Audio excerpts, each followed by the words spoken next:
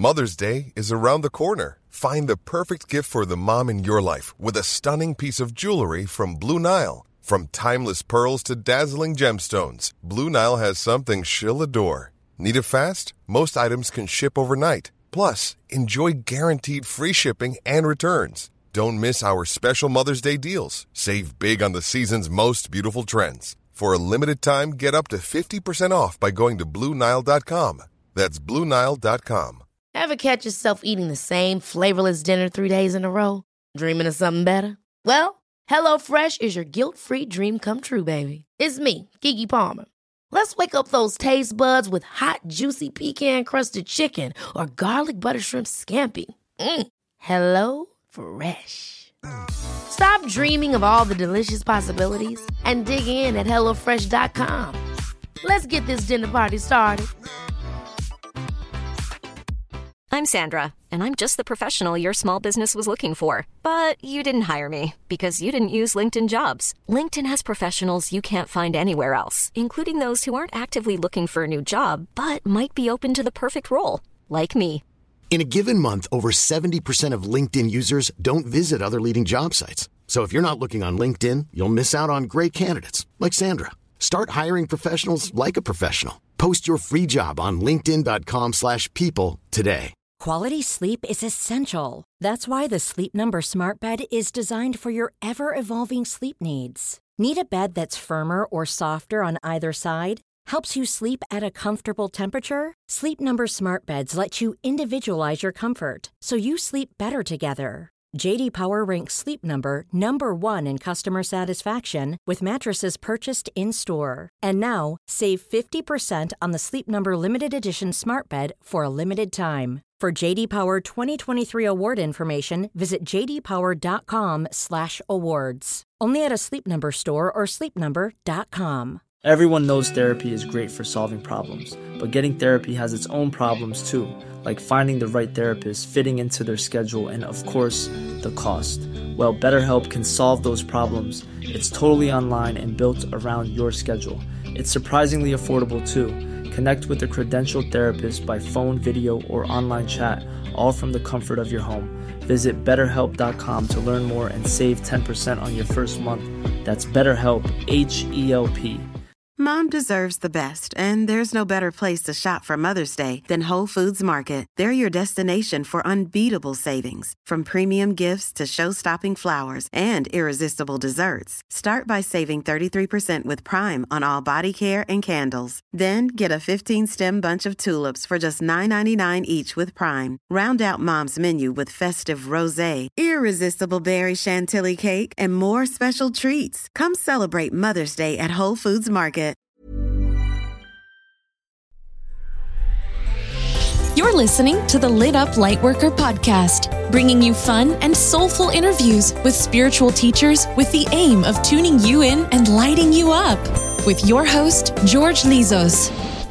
Although witchcraft is becoming increasingly popular in the spiritual community and in mainstream society as well, there's still a lot of misunderstanding as to what being a witch means. In this episode, I invited Chaos Witch Jess Carlson to bust myths about witchcraft, to break down the way it works in an easy and practical way, and also to introduce Chaos Magick, which is in my opinion a very practical way of practicing witchcraft. Specifically in this episode, you're going to learn what is magic, what can we use magic for, what's chaos magic and how it's different from other types of witchcraft. You're going to learn whether we can all practice witchcraft or whether we have to be born into it. We'll discuss the boundaries between white and black magic and whether there's a gray area. And finally, the first steps that someone should take to start practicing witchcraft. If you want to join me live for one of the recordings of the Lit Up Lightworker podcast, be sure to follow me on Instagram at George Lizos, and also join my 2 Facebook groups, Your Spiritual Toolkit and Elemental Communication. Enjoy this episode with Jess Carlson. I'm so excited to have here with me Jess Carlson.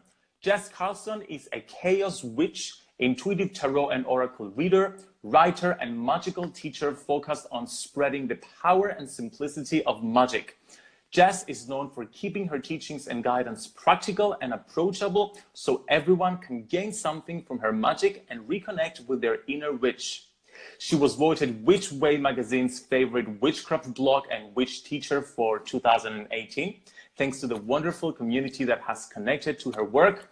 Jess, welcome to the Lit Up Lightworker podcast. Hello, thank you. So I want to start from the beginning. Before we go into chaos magic, before we go into magic in general, what has been your path to becoming a witch, to finding out about witchcraft? What has been your hero's journey, in other words? Well, I grew up in Connecticut, so I grew up in New England. So I was kind of growing up around the history of witchcraft in a sense because of the witch trials in Salem. And actually the first witch execution in New England happened in Connecticut. It wasn't in Salem. It actually happened way earlier. So I grew up with this kind of undertone of that, going on all these field trips to Salem and stuff as a kid. And so I was always kind of aware that it was a thing. And then when I was about 8 years old, I was as a child, very like avid reader and just kind of blew through everything. And I quickly learned as a child that fiction bored me. I didn't really care about stories. I wanted to learn things, very much into like wanting to learn. So I quickly found that I could kind of like veer off in the library to the nonfiction section and find really interesting stuff. And that was where I first found witchcraft as a modern practice. It's where I discovered tarot when I was 8. And that was the first thing that kind of got me on that path. I got my first deck from my grandmother as a please stop playing with my poker cards gift when I was 10.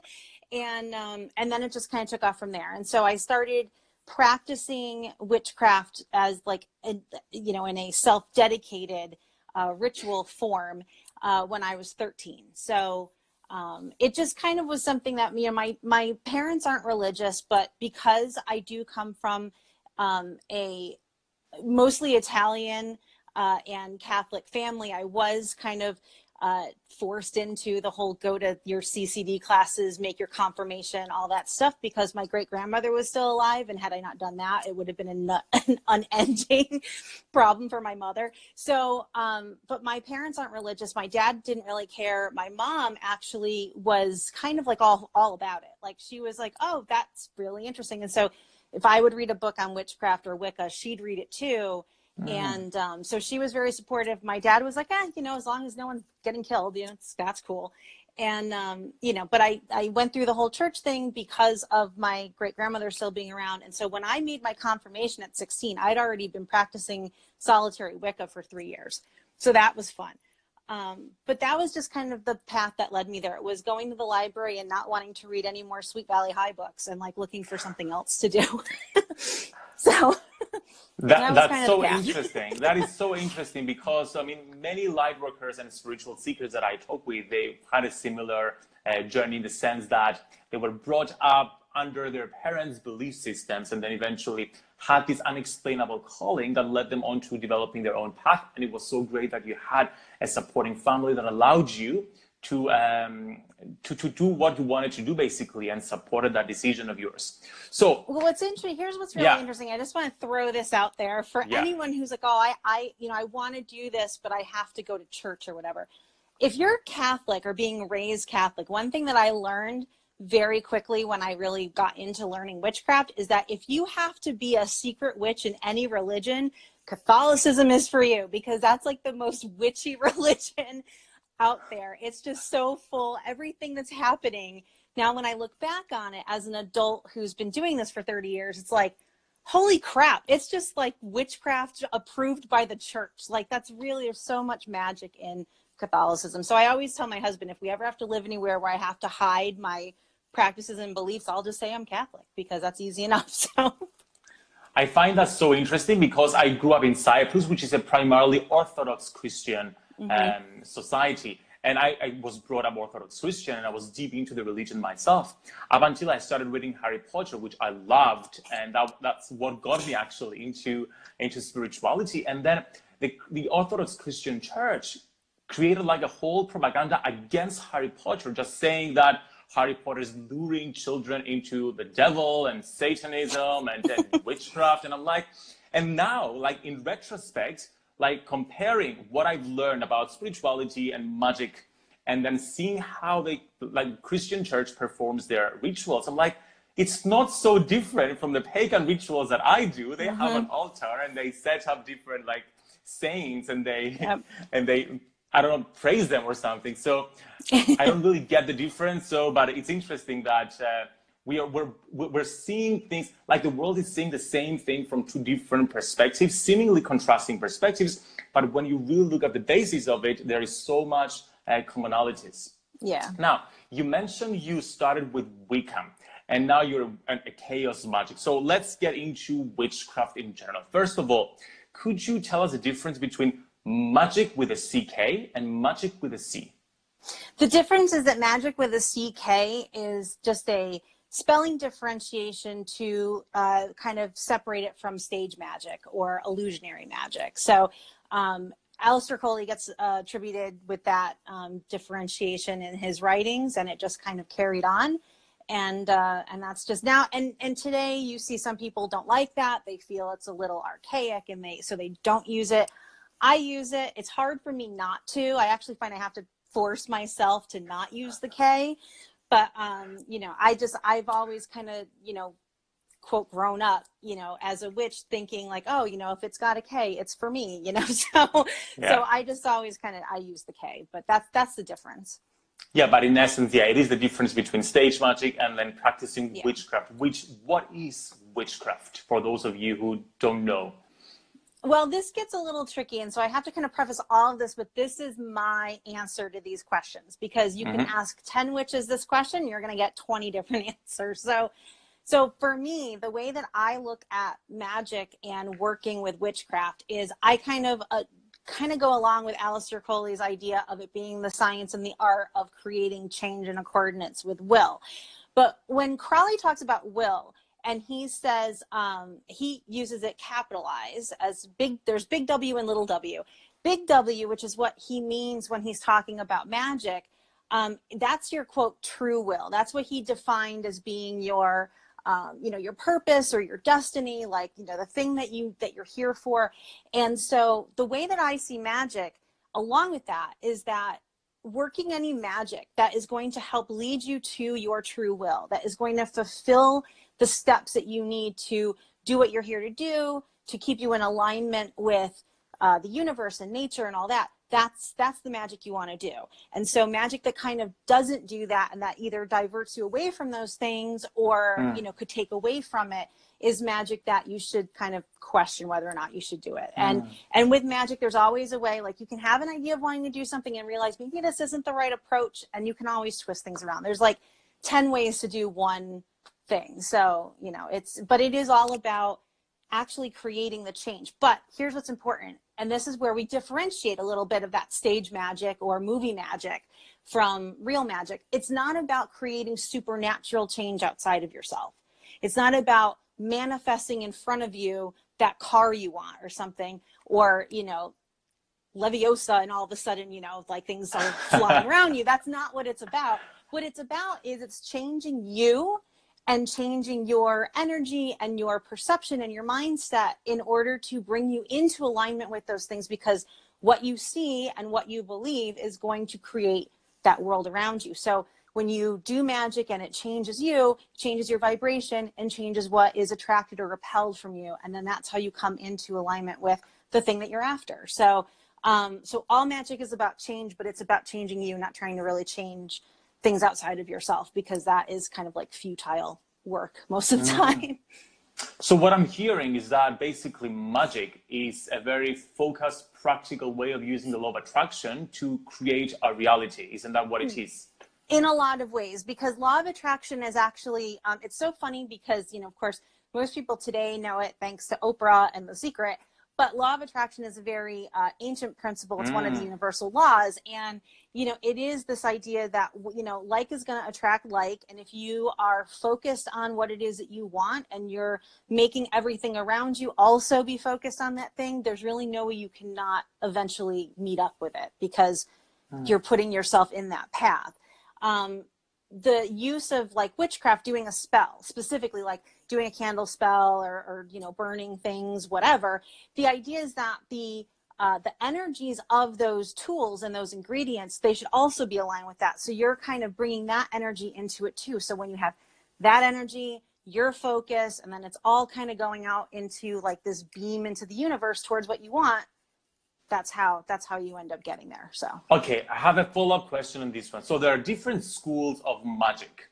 Some people choose to practice in a specific school like you do. Other people just do their own thing. For example, I started from Wicca as well, and I experimented with magic. But now what I do is like a combination of different modalities where I use different like statues and symbolism and candles, and I make up my own what I call manifestation rituals, where I bring elements together. I set my intention, I light up the candles, I do some mudras and maybe some mantras, and I write down some stuff. And that works for me. Could that also be considered magic? Or does it have to be within the constraints of a school? No, that's still magic. I mean, a lot of people are working magic without calling it that, you know, and that's fine. You know, you call it what you're comfortable with. But like what you're talking about is probably one of the most common ways that people, you know, I find end up, like that's where they end up. They might start with a very defined tradition or in a very, you know, very specific, you know, with a very specific path with this is how you do this and this is how you do that. And eventually it kind of becomes too constrictive or your beliefs change. And so you kind of walk away from that and then you go to something else. And I find that a lot of people that are more like working with magic and spirituality in a very sort of free form way have already been through like 5 or 6 other things.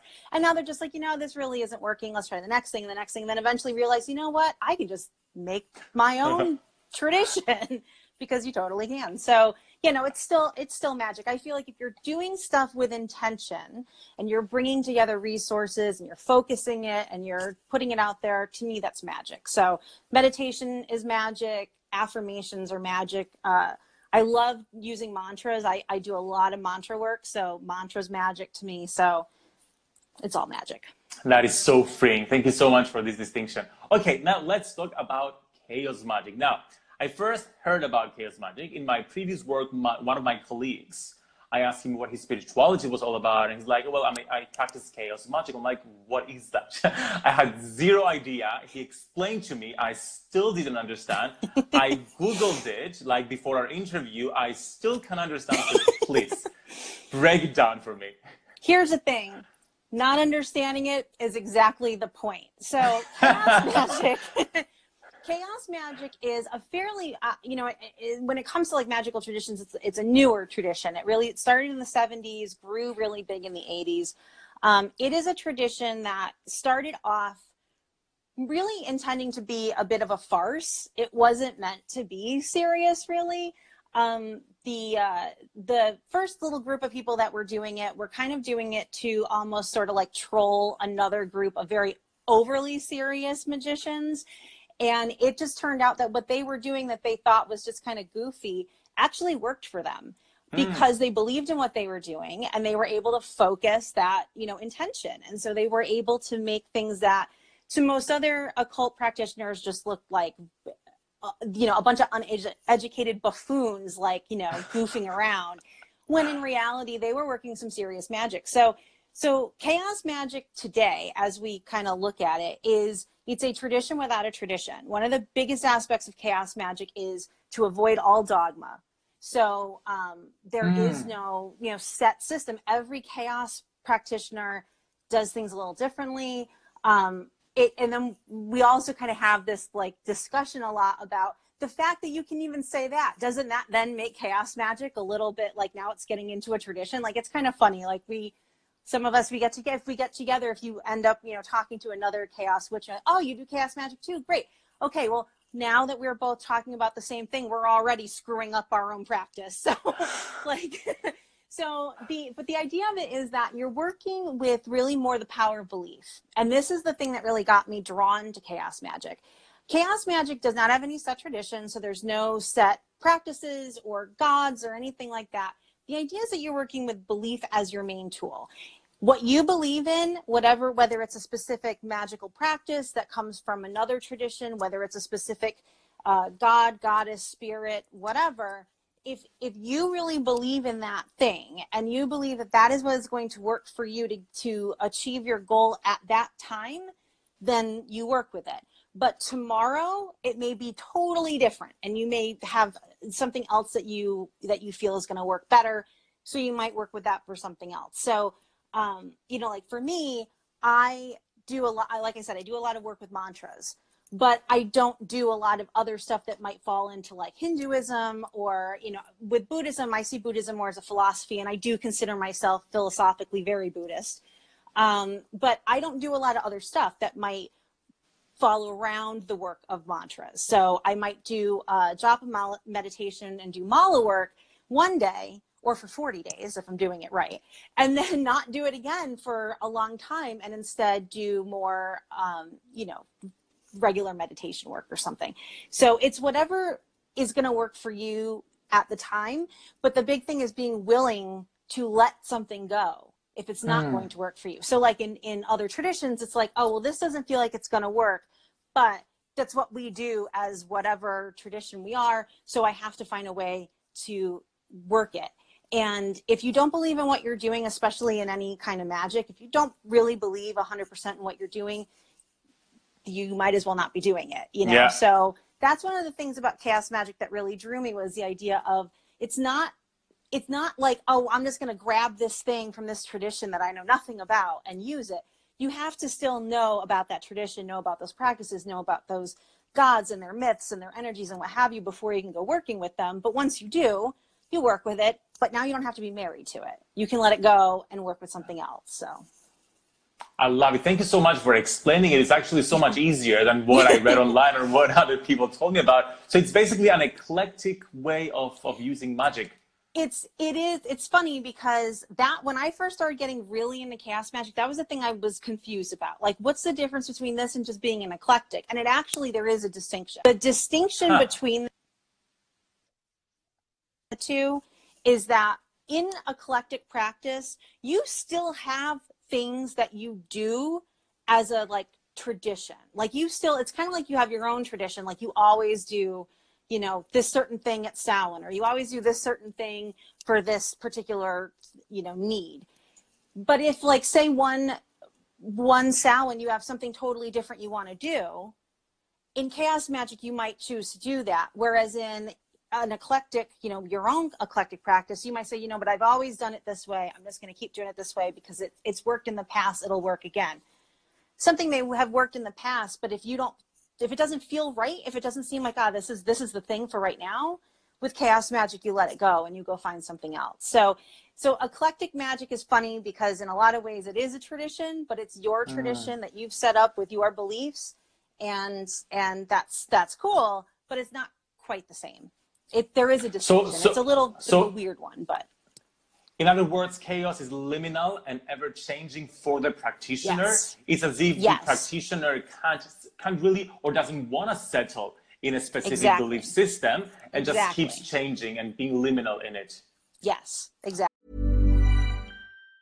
Mom deserves the best, and there's no better place to shop for Mother's Day than Whole Foods Market. They're your destination for unbeatable savings, from premium gifts to show-stopping flowers and irresistible desserts. Start by saving 33% with Prime on all body care and candles. Then get a 15-stem bunch of tulips for just $9.99 each with Prime. Round out Mom's menu with festive rosé, irresistible berry chantilly cake, and more special treats. Come celebrate Mother's Day at Whole Foods Market. Hiring for your small business? If you're not looking for professionals on LinkedIn, you're looking in the wrong place. That's like looking for your car keys in a fish tank.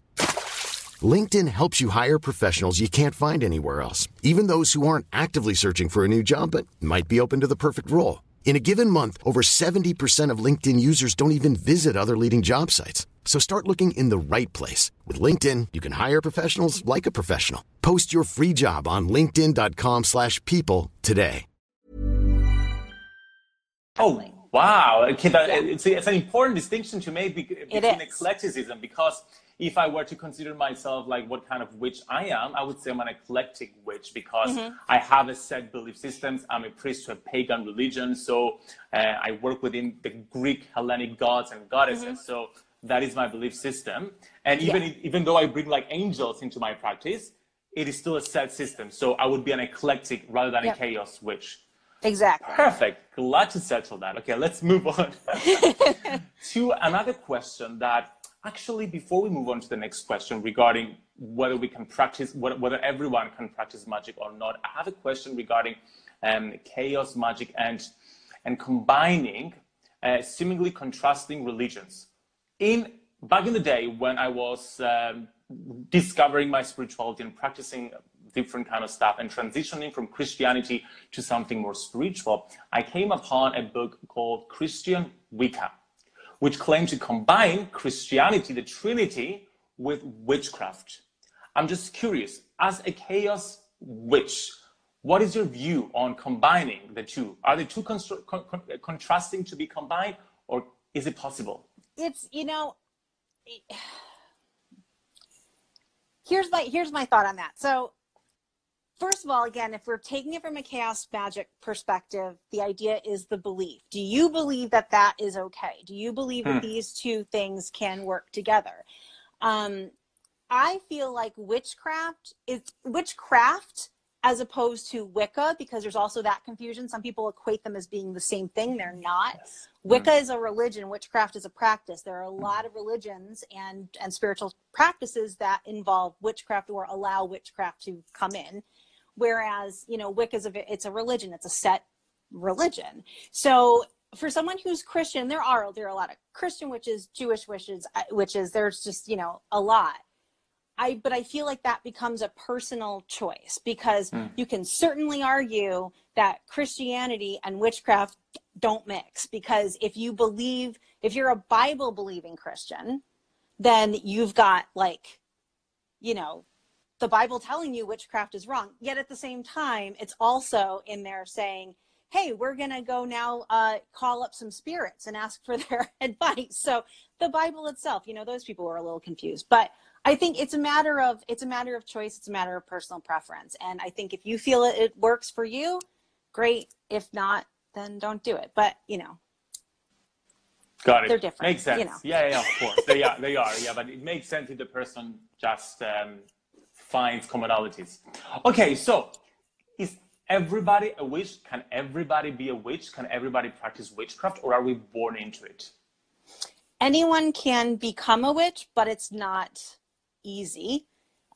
Anyone can practice magic, but it's not easy. In order to really practice magic and be effective with it, you have to be willing to change. You have to be willing to take responsibility for your past, present, and future. You have to be willing to sacrifice things to get what you want. It's not something that does the work for you. It helps you to do what you need to do in your own life, because again, it's not like the movies. It's not like you're just going to cast a spell and everything's just going to happen for you.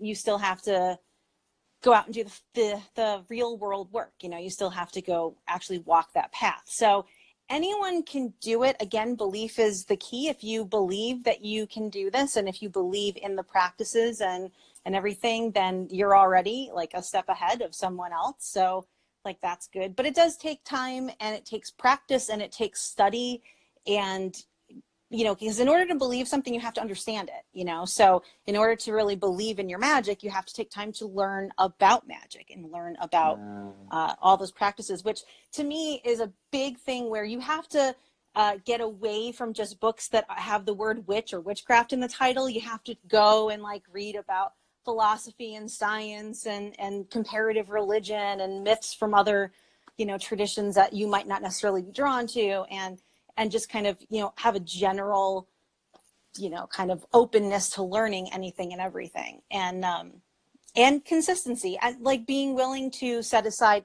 when I talk about sacrifice, I'm not talking about sacrifice a baby. I'm talking about sacrifice your time, your money, your energy, because, you know, you might have a ritual or something that you want to work with that is going to take 2, 3, 4 days to work. And that means that maybe every day when you get home from, you know, work, you're spending your evenings doing this magical work. And that you may need to sacrifice spending time with friends or family, or doing, you know, other things that you would normally be doing in order to do that.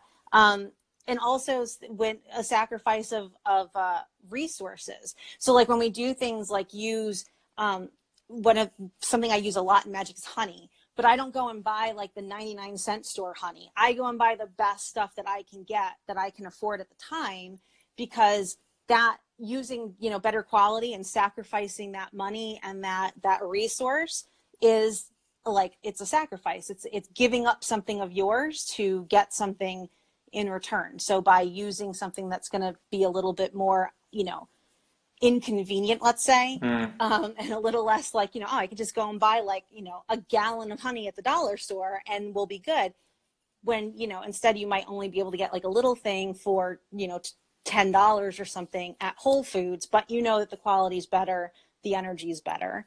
Yeah. So that's kind of a sacrifice. Jess, how can one go about to start practicing chaos magic if there are no books on chaos magic, because it's so there diverse are a and lot personal? There are a lot of books on chaos magic, which is what's funny, and why then we're like, well, how is this still chaos then?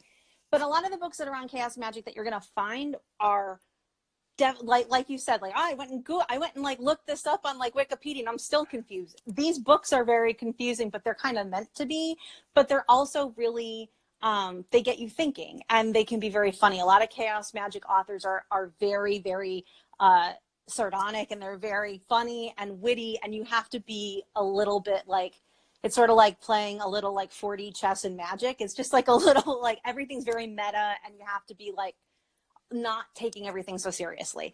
But with chaos magic specifically, I think that the best way for somebody to go about learning it is to first learn about what's called the 6 principles, which are the like kind of like the, again, it's like now we're putting structure in chaos magic, which is the 6 things that you are kind of need to have or need to be able to do in order to practice. So the first one, again, is avoidance of dogma, and then you have personal experience, because everything in chaos magic is about your experience. What someone else tells you or what they've been through does not matter. It's your experience that does. And then you have technical excellence. So like I said, having to, just because you want to work with you know, like just because you want to work with Odin doesn't mean you should work with Odin. You need to learn about Odin. And then if you click and he work, you know, it makes sense for you and you get it and you feel a connection, then do it. If not, who else can you work with? So there's that, like always making sure you're learning about what you're going to work with and not just grabbing it and going. Deconditioning, which again is that like letting go, being willing to say, okay, this is not going to work for me now just because it worked before. I need to let this go, and just kind of allowing yourself to separate from your past a bit, even if it was successful, you know. Diversity in approach. So again, that idea of always being open to whatever sounds and looks and feels like it's going to work, even if it doesn't align with what you've done in the past. And then gnosis. And gnosis in chaos magic is specifically referring to going into altered states. So working in either inhibitory or excitatory gnosis with your magic. So being able to go into like a death pose and really go into that like completely shut down state. Because in chaos magic, when you work with gnosis, the focus is then, so when you're in your gnosis, you're solely focused on that thing that you're working towards. Nothing else exists in your mind or around you, and that is how you then what is kind of called like lighting the fire for your magic. That is what actually puts it out there. So one of the things that a lot of people either will find if they go looking like, how do I start doing chaos magic, or, you know, what's my first chaos magic thing I should do? The big thing everyone's going to find is sigil magic, because that's probably the most well-known form of chaos magic that is used in many traditions. And when you sit down and really look at chaos magic's the approach to sigil magic, all of these principles are involved in some way in working with a sigil. And it does require you to be willing to let go of so much in order to create a sigil, fire off a sigil, and then, have it actually work for you. Because a huge part of things is like the deconditioning, like forgetting what you just did, like forgetting what that sigil that you created even was for, and like just allowing it to go out into the world and do magic for you. But you have that alignment through the gnosis work. So, there are books out there to read. One book that I always kind of recommend, because it's short and it's quick and it's a good one, is Oven Ready Chaos by Phil Hine. That's a really good quick primer. I think it's less than 100 pages, and it's very entertaining, but also very full of like the basics that you need. So that's kind of where I would say to start. Thank you so much for giving us the 6 pillars. That's so important for me. I mean, it satisfies my masculine energy, like wanting to put everything into a box, compartmentalization and all that. But I got everything. Gnosis, though, although it's a Greek word, I know there's a lot of philosophy behind it. Could you give us a few examples of what that would entail?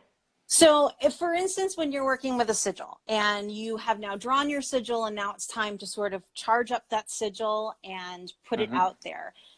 There are a lot of different ways that in sigil magic we do that. One of them is, the one that I prefer, is a very, very deep meditative state where you are visually focused on your sigil. So it becomes you are kind of in an inhibitory state. That's kind of where you're kind of shutting everything else down. You physically kind of bring yourself into a very still state where really the only thing that's even remotely active is your mind. And you're focusing on visually in like connecting to that sigil, where almost you and the sigil become one. And when the sigil starts to visually sort of change for you, for some people it starts to look like it's glowing, for some people it looks like it's vibrating. That's then when you would kind of like in your mind, like push everything out, sort of like you're just like tossing a giant balloon up into the universe, and it's just taking that energy with you. And then you kind of ground yourself and bring yourself back. Wow. So it's like deep energy work, basically, and manipulating energy and putting it with your intention into the sigil. Yeah, because like when you talk about like gnosis from the definition of the Greek word and its knowledge, this is the idea of sort of going into your personal knowledge, your personal gnosis, and connecting with that deep aspect of yourself that has that divine wisdom and that ability to know everything, where time doesn't exist, and what happened in the past and the future and all that. So we're connecting to that in order to fire off our magic, whatever magic it may be. I love it. Now, I used to practice Gnosticism and studied in the past, and one of our practices was astral projection, therefore out-of-body experiences. Does that have anything to do? Is that used in chaos magic, or is it completely irrelevant? No, you absolutely can. That would be more of an excitatory, because you do have to get yourself into a little bit more of a. I mean, it's a weird one, because there is physically it's inhibitory, but mentally it's very excitatory. You need to like really get yourself pushed out there. But yeah, you'll find that there are people that do a lot with that kind of work. Anything that has you kind of separate from the body a bit is kind of popular in the meditative work, just because it's it is a way to just sort of like put yourself out there and experience things on a different level, I guess you could say. Wow, I'm loving chaos magic right now. Okay, let's move on. I kept my final question, like my most intriguing question for the end. What is dark magic, and is there a boundary? Where is the boundary between white and dark magic? Is there a gray area? There is absolutely a gray area, and I live in the gray area. And I think a lot of practitioners of any kind of witchcraft that have been practicing for a long time find themselves mostly in the gray area, because magic is really hard to make a binary choice between good and bad. Like it just doesn't exist. The world isn't like that. Magic isn't like that. So there are going to be times where something that someone else might say is like dark or black magic, you might be like, no, this is exactly the thing I need right now to achieve something important. And one of those things is protection. A lot of times magic that someone else or that traditionally is seen as being dark or negative or whatever is exactly what you need for protection against someone who would do you or a loved one harm. And I feel like when you don't pull out all the stops to protect yourself or those you love, then you're kind of like, what's the point of having your skills if you can't use it for that? And that's another reason why, like for me, like working with chaos magic, feeling completely open to bending my own morals when I need to, which I don't do often, but I have in the past. I have definitely worked very heavy binding magic on people who have been a harmful source of things for me in one way or another.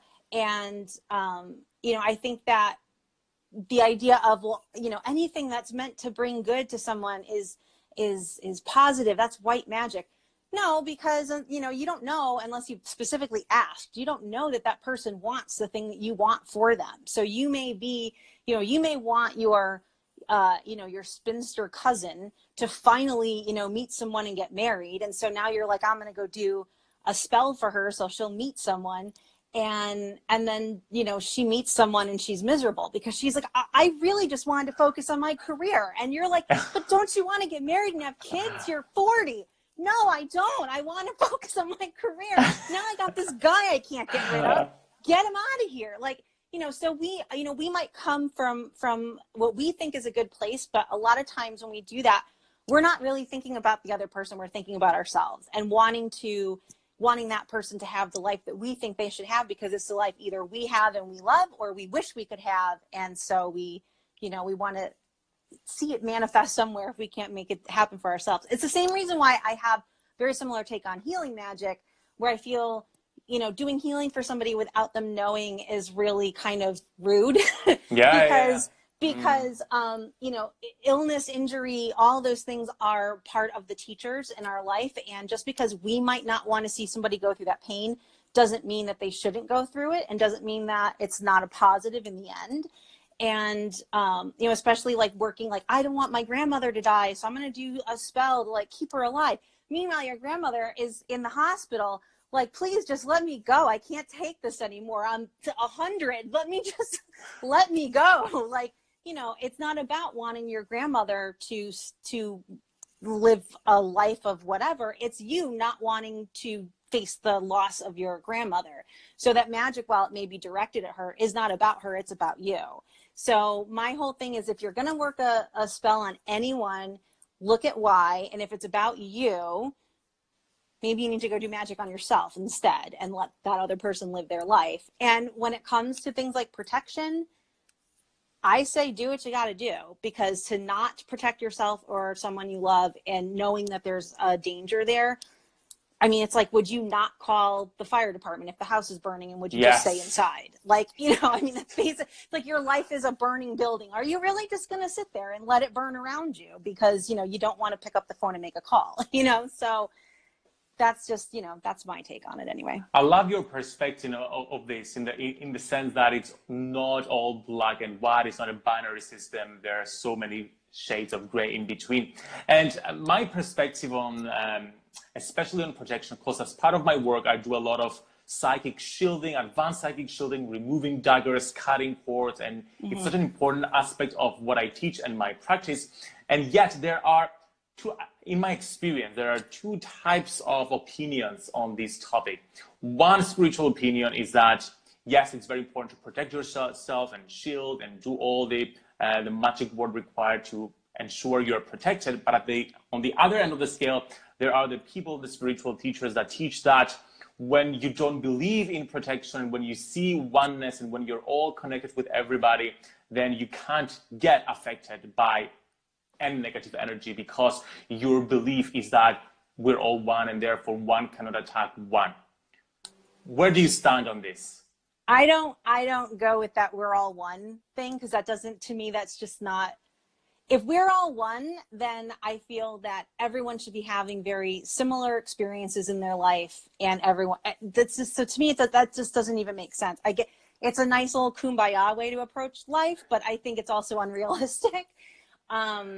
You know, if that were true, then we would have a really big issue with like, well, then are we all like living in the gutter, or are we all living this like wonderful high life of everything being great? Because there are people on both of those ends of the spectrum and in between. So I feel like, you know, we are all connected, but we're not all one. I believe we're all connected through collective consciousness and all of that, but we're not all energetically one. And I do think that, you know, that's important, an important thing to kind of keep in mind when it comes to doing magic, and understanding that someone else's negative energy, absolutely. Well, I mean, if you've never experienced someone else's negative energy affecting your energy and your mood, then you are a very lucky person, because no, I don't think that anyone who actually deals with other humans in any capacity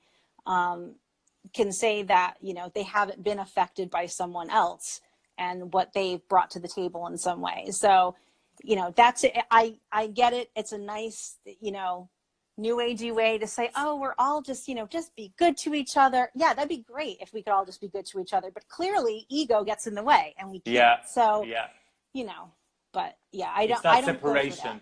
It's not this separation between the ego and realizing that we are human in a human world, and therefore it's a world of polarities, and finding a way to navigate that is essential. Jess. And if you want to do that, I love the idea of we are all spiritual beings having a human experience, but we still have to have that human experience. You can't, you know, you can be as spiritual as you want, but you still have to be here for now. So. Jess, thank you so much for joining me today. It was such a pleasure getting to learn about chaos magic. It wasn't as hard as I expected it to be. It's actually so much fun and so interesting. I like the inclusion of philosophy and so many different concepts. It's exciting, actually. So thank you so much for coming on and teaching us all about it. And for everybody watching live, thank you so much for watching. Thank you so much for catching up the replay or listening the live recording as well on the podcast. Be sure to subscribe to the podcast. It's available on iTunes, on Spotify, on Stitcher, and tune in by searching the Lit Up Lightworker podcast. Be sure to follow Jess here on Instagram, Jess J. Carlson, and me at George Lizos. Jess, where can people find out more about you? Is it Instagram or something else as well? Instagram's always the best place to find me. I'm also on Twitter with the same username, and of course at my website, jesscarlson.com. You can find my blog and all that fun stuff there. Perfect. Thank you so much, Jess. Bye-bye, everyone. Thank you. Thank you for listening to the Lit Up Lightworker podcast. Don't forget to follow us on Instagram at George Lizos to grab your free Lightworker survival guide and catch the next live episode.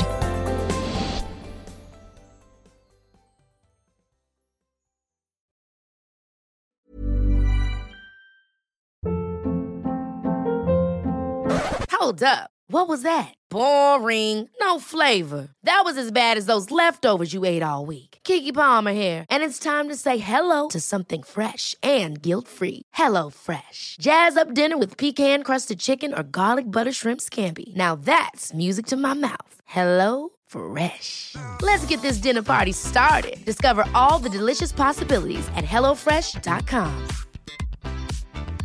Planning for your next trip? Elevate your travel style with Quince. Quince has all the jet-setting essentials you'll want for your next getaway, like European linen, premium luggage options, buttery soft Italian leather bags, and so much more. And is all priced at 50 to 80% less than similar brands. Plus, Quince only works with factories that use safe and ethical manufacturing practices. Pack your bags with high-quality essentials you'll be wearing for vacations to come with Quince. Go to quince.com/pack for free shipping and 365-day returns. Imagine the softest sheets you've ever felt. Now imagine them getting even softer over time. That's what you'll feel with Boll & Branch's organic cotton sheets. In a recent customer survey, 96% replied that Boll & Branch sheets get softer with every wash. Start getting your best night's sleep in these sheets that get softer and softer for years to come. Try their sheets with a 30-night guarantee. Plus, get 15% off your first order at bollandbranch.com. Code BUTTERY. Exclusions apply. See site for details.